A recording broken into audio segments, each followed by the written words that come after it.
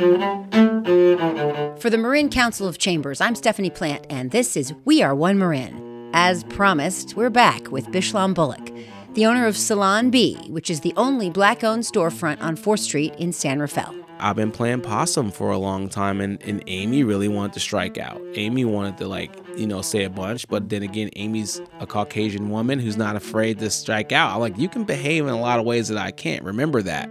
In part 2, we go back to Bishlam's childhood in Marin City and learn how that foundation invigorated his activism today. Welcome back. So, you are a product of Marin County, yes? Born and raised? Born and raised. Tell us a little bit about growing up here for you. The interesting thing is when I do talk about growing up in Marin County, I think people, because I'm African American, are going to think that I'm going to say that I had some kind of terrible experience or it wasn't good, or because Marin is such a, homogenous, mostly white kind of place. But I grew up in Marin City. Marin City is like, as far as I knew as a child, I was living a 100% black world identity. And identity. So, and within that were amazing people and really caring individuals that were hardworking and had come out of the South to make it better, and they did make it better for themselves. Was there poverty within that? Yeah, there was definitely some poverty, but my particular family structure, there was no poverty involved or no lack of. My grandfather was a super hard worker. He was also a pastor, and we had pretty much everything that a middle class family would want. We had a house, we had new cars, we had new clothes, we had Christmas time, they would save up, buy us whatever we want. So I never experienced any kind of lack at all. I didn't really know anything about that. I had friends that lived in public housing that I could tell were definitely in lack or not having as much. But no one really felt like that together when we were together. It didn't feel like that. And so, yeah, my experience was great. And then as far as the diversity, it was actually really diverse in the school that I went to. I went to a very tiny school in Marin City called North Bay. North Bay was just like this little, right now it would probably be called like a charter school, but it was part of the Sausalito School District. And the kids that went to that school, their parents specifically put them in there so that, these are like 60s and 70s parents that are trying to make sure that their kids, these old hippies are making sure their kids are super diversified. So we had a combination of all the Marin City kids, which were a combination of African American, Asian, little bit of Latino, not much Latino or Spanish speaking people were in our community. And then a lot of variety of white or Caucasian people. And when I say variety, I mean on a socioeconomic level. I mean, my friends, some of them that were white were poorer than dirt. They were poorer than me. They lived on the houseboats. We didn't really understand it, but it was actually kind of more like a trailer park kind of situation on the houseboats. Yeah. These are people that are living off the grid, which now they call it off the grid, or people that are living off. We didn't call it that back then. Yeah. These are like straight up real hippies, and when then they're children. So those were a lot of my friends, and then a lot of like upper class, middle class, various people that lived in Sausalito in like condominiums and homes and houses, but they were all very like super liberal, neoliberal type of individuals. So they were really open and really, we all interacted, went to each other's homes. Like, I had the best friends and I had a huge diversity of friends. So for me, I didn't really get any kind of weird racism based stuff till much later, like out of high schools when I started to experience, or maybe junior or senior year when I travel up a little further up north and get a little bit more rural, Novato, Petaluma, Sonoma. Then we would start to interact. When we played football at Ukiah, we'd hear some stuff, the N-word, all kinds of little stuff. I'm like, hey, what's up? You know what I mean? I was really isolated. I didn't know about all that. And that's weird, too, because my uncles and stuff were all heavily into, like, the whole Black Panther movement. There was a lot going on, but we were just too young to understand all that stuff. And by the time that movement had ended, they were all, had gone through, like, the 80s in the crack era and the cocaine era. And so a lot of those people were either in prison or hadn't made it, or now were addicted. So we didn't have that core of those fundamentals. We didn't even know what was going on, and we were isolated from it. So we were just like living our little fun Marin life. I mean, all the girls liked all the dudes from Marin City. Like, if we went up and down 101, we were good. We could just, I had a girlfriend here and a girlfriend there. And some were black, some were white, some were Asian, some were this, were that. But it didn't even matter. It just, we were like living a whole different kind of lifestyle, which I don't think people, I don't know, are privy to understand what we were living. It was pretty much super smooth and very enjoyable. So, I mean, nowadays, seeing all the strife that's going on right now, it's actually kind of disappointing and shocking because we just grew up in such a different kind of environment, you know. And that's just the truth, you know. Mm-hmm. Yeah. When did you graduate Tam High, if you don't mind my asking? So, I'll be very technical. I'm class of 1991, but I actually did not graduate specifically from Tamalpais High School. I actually graduated from Miwah Mountain High School, which was the alternative school for the Tam High School District, because I definitely was a student that was not a student. You were a creative student. I was a DNF academic student, straight up. I never went to class. I didn't even understand half of the stuff that was in class. You know, if it was photography or music or whatever, I'd show up to those classes, but I never showed up to my class. My mom didn't know. It didn't have current technology like they do now. I mean, my mom would find out at the end of the year, be like, they don't call and email and text. Well, you could intercept the text or email or letter in the mail. So we would intercept it and just tuck it away or tear it up. Or if they would call, you have a friend like, yes, Bishop, he's out of. Oh, you're giving away all the tips now. Yes, he is sick today. And, like we had all kinds of stuff back then. It wasn't like the internet, there's nothing like, no technology. So you can get away with a lot. And my mom was a busy working person. We lived with our grandparents. My mom I was a very sheltered individual. So anyways, I'd go to school kind of, but skip class and do what I want. And I graduated in 91 from Miwah Mountain High. It's interesting that we talked about your community from your childhood and how that keeps repeating through your business. Yes. But then your building community. I read in an article that was written about you that you had an opportunity post all the things that happened in Michigan with George Floyd. Right. To find your voice in the community a little bit. Yeah. I mean, that was something. I mean, you had the George Floyd stuff going on, the Breonna Taylor stuff going on, and just kind of the whole like BLM, Black Lives Matter kind of stuff starting to emerge, as the pandemic's going on. And I had been really hyper focused on just being Bishlam in business and really focused on building up my family and, working off the hard work that my grandparents did by just being here with no education, buying a house. And, I springboarded off all of that stuff, just not having to worry about food and a place to live. I mean, that's a big thing, and so, when that started emerging, I was kind of hesitant. I had been existing in Marin for a long time, just kind of doing my own thing and being successful in business.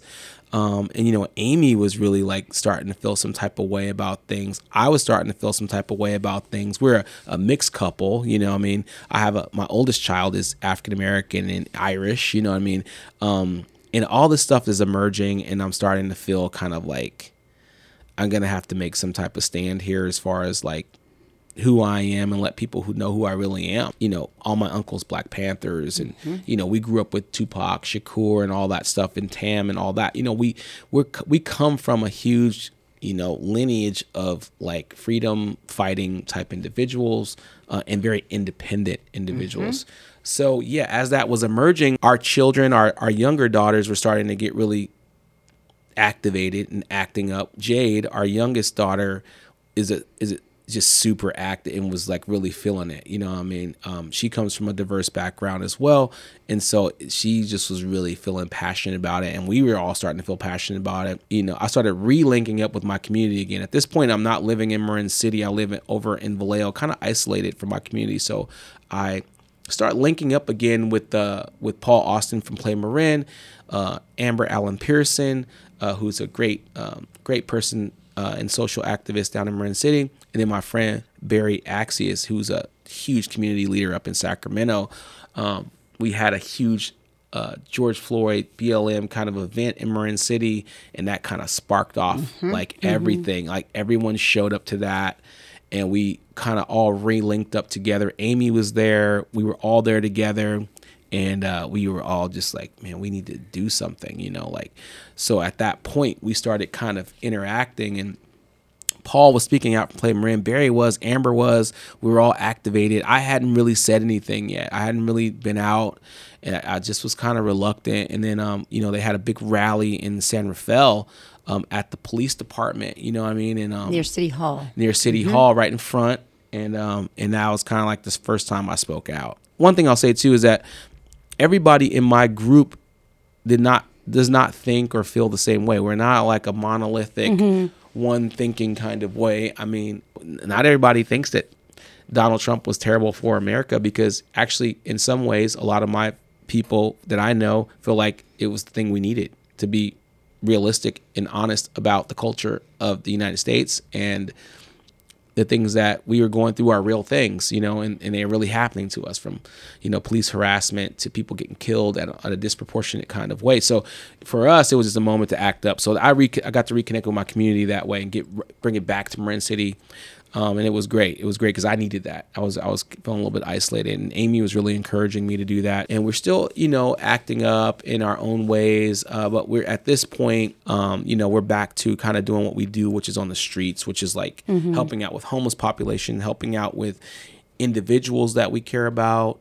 So we're just kind of back to doing that, and that's what we're about, anyways. That's like kind of our core foundation of who we are. So when you said you felt compelled to speak out at the protest in San Rafael, what did that feel like when you were up there? It just felt like a release of a lot of tension and a lot of anxieties. Being an African-American business owner in a place like Marin County, you learn how to like function and keep safe. You know what I mean? I've been pulled over. I have an incident where I was working at Shylocks.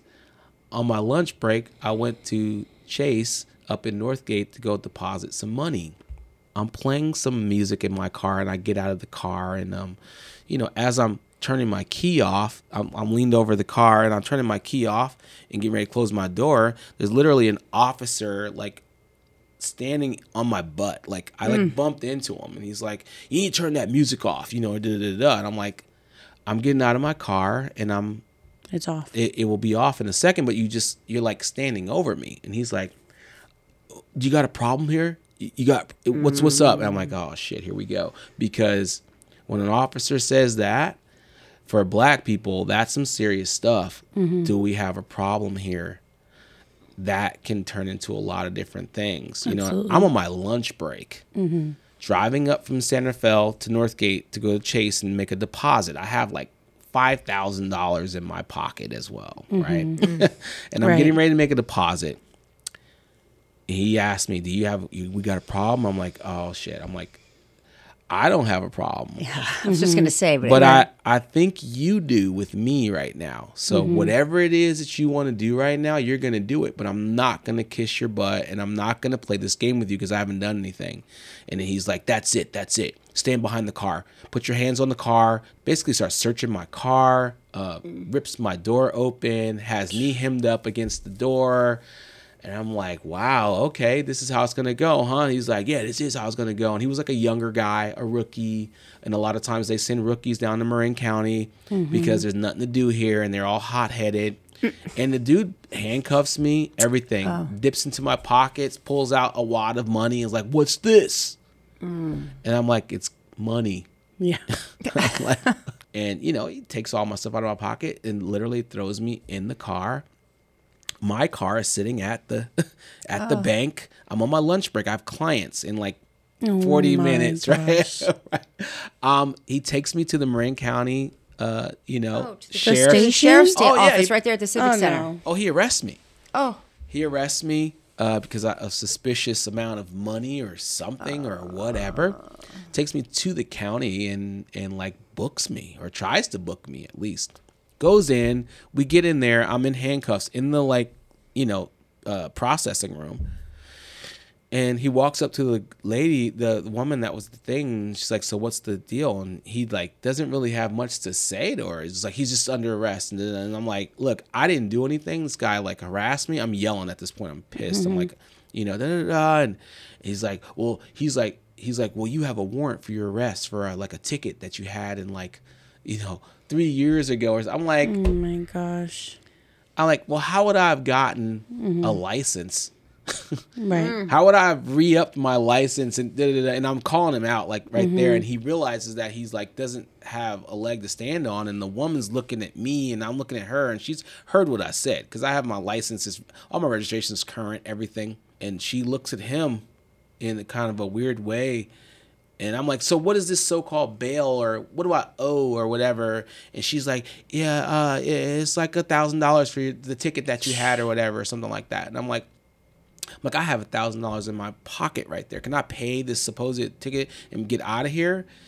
And she looks at him, and he looks at her, and she's like, well, I don't see why not. They take my money and release me and give me the rest of my money. And I have to walk from the Civic Center, I don't know if you know where that is, but all the way over to Northgate They make you to walk. the Chase. Oh my God. They have to walk back. And I just made it back in time for my client. I was like 5 minutes late. I called Barb up. I'm like, and I didn't even want to tell anybody what had happened. Yeah. I just went there, I finished my clients up, and I was done with the day. So there you go. I mean, you know, we've all had these experiences. It was time for me to kind of come out and say what's up and like come out from behind the shadows, because everybody I know has a story like that if you've lived in Marin or in the United States. Maybe more than one. Oh, yeah. So it felt like a good time to kind of like let people know, yeah, I'm here being successful, doing my thing, whatever, but I got to play a certain role, a certain game. I got to watch my back, you know, and be careful, you know, because I could end up under somebody's prison or dead, you know, with just the wrong interaction with the police officer.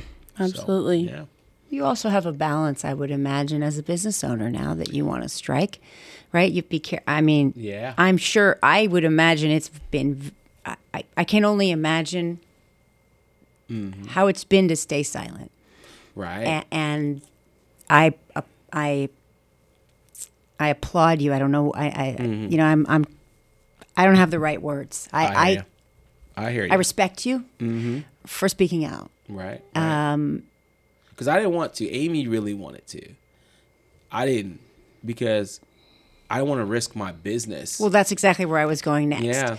You have to think about that, I would I imagine. had to think about that, and I've been playing I've been playing possum for a long time, and Amy really wanted to strike out. Amy wanted to, like, you know, say a bunch, but then again, Amy's a Caucasian woman who's not afraid to strike out. I'm like, you can behave in a lot of ways that I can't. Remember that. It's easy to You know? become indignant. Right. I think I sit in a very similar seat to Amy. I get mad. Get mad, I yeah. get mad on your behalf right now. Right. And I let her. There are certain things that I sick Amy on, you know, she's the dog, you know, and go get him. And I'm going to go do this because we are in a unique position and situation. So I leverage all of it. And I'm smart about it, and she's smart about it, and we have to be, because it's our livelihood and it's our lives, you know what I mean? So, and we have children to think about, you know, Absolutely. and we have, you know, our lives to think about. So, yeah, I mean, it's been, interesting. And we lost some people, you know what I mean? But then we gained some people, you know, and we're still kind of recovering from all of it. I mean, we've been okay in business, but, you know, in order to get your new batch of like-minded individuals to come into your home, which is your business, you might have to take a little hit, and you might have to rebuild, and that's okay. You know what I mean? Yeah. I started with nothing anyway, so I'm never afraid to lose it all and like start all over again. I don't never think I can't just restart. I'm never scared to restart. So, you know. And maybe that's what this life is, right? Totally. I'm grateful and humbled by the conversation, grateful for the conversation, humbled by your honesty. So thank you for this time. Yes. It was And great. You can find Bishlam at Salon B on 4th Street. That's right. We're at 886 4th Street in San Rafael. We're mostly like appointment only based. We don't really have a lot of walk-in and stuff like that. So, but yeah, you can check us out at salonbsanrafael.com. You can check us out on Instagram at salonbsanrafael. You can check us out on Facebook, all that kind of stuff. And we're pretty responsive to that, or Amy is definitely responsive. And just come check us out or stop by the store, you know. Thank Awesome. you. Thank you so much. Thank you very much. Yeah, no, thank you. Appreciate you guys.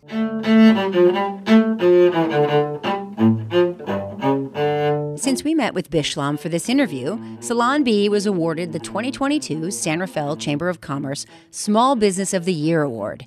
Congratulations to Bishlam, Amy, and the entire team at the salon. If you want to join the conversation or make suggestions, we'd love to hear from you at weareonemarin@gmail.com. The Marin Community Foundation generously sponsors this podcast. Our theme music is performed by a student at Enriching Lives Through Music. Elm is in San Rafael's Canal neighborhood. Finally, a reminder to support diverse local businesses and shop Marin.